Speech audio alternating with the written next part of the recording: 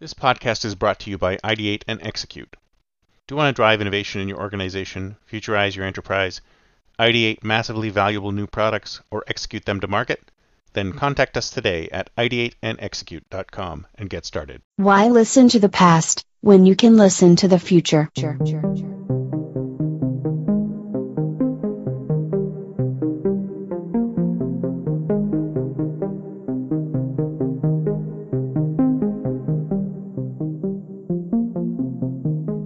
Welcome to the Think Future podcast, broadcasting from deep in the heart of Silicon Valley, California. We focus on innovation, startups, and the future, not necessarily those and not necessarily in that order. Here's your host. Good morning, everyone, and welcome to Think Future. My name's Calabugas, and once again, we're coming at you live from deep in the heart of Silicon Valley, California. We're talking innovation, startups, the future.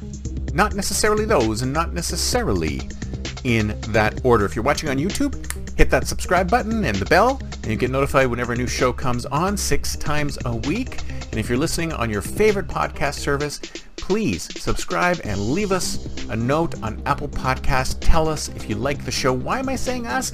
It's just me. It's just me. So I'm not sure if you're familiar with this, but it's kind of I don't know if it's a science fiction term or what, but it's the concept of a post-scarcity society. And in a post-scarcity society, it's a society like Star Trek, where they've been able to figure out how to create the stuff that's scarce, and there's no scarcity left, which means we can basically create whatever we want. So if we need to create more water, we can create more water. If we need to create more food, we can create more food. We've solved most of the base level problems that humanity has. And these kinds of societies have been depicted in various ways in science fiction.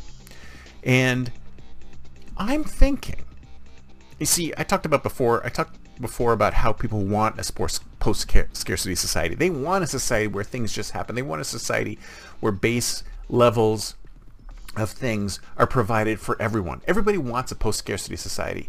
And I'm almost thinking that one of the reasons why we're going through this tumultuous period in time right now is that we're seeing a disconnect between where we feel we are and maybe where we actually are. Maybe the reality is that we are much closer to becoming a post-scarcity society than we think. And I think one of the reasons why we may be seeing all this tumult is it because we don't realize how close we are to becoming a post-scarcity society. It could come down on us at any moment. Because if you look at the curves of things getting better for the human race, and if you look at the curves of where we are and how, and I mentioned in a previous show, how we seem to be creating problems, we seem to be creating solvable problems instead of focusing on the real problems that plague humanity. And if you look at that, it's like maybe the reason why we're creating solvable problems is it because the post-scarcity society, we're on the brink of it.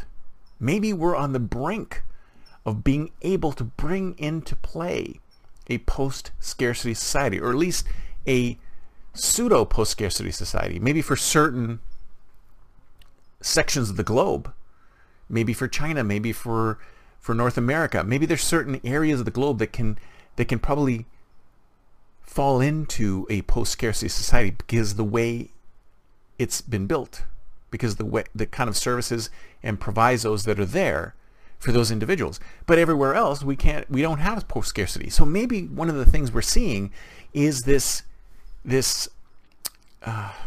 what's the word? This sort of disconnect between a society that's heading more towards post-scarcity and everyone else. Because I think there are these two curves, let's say, happening. If you can see them on a graph, there's certain societies that are moving more towards a post-scarcity society, and there's others who are barely subsisting. And I think this post-scarcity society piece is where we're seeing all these problems, because we've solved all of the underlying issues that get us to that point.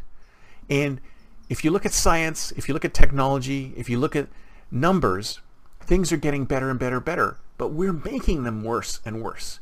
So the better and better and better is pointing to a post-scarcity society, but we're afraid of that.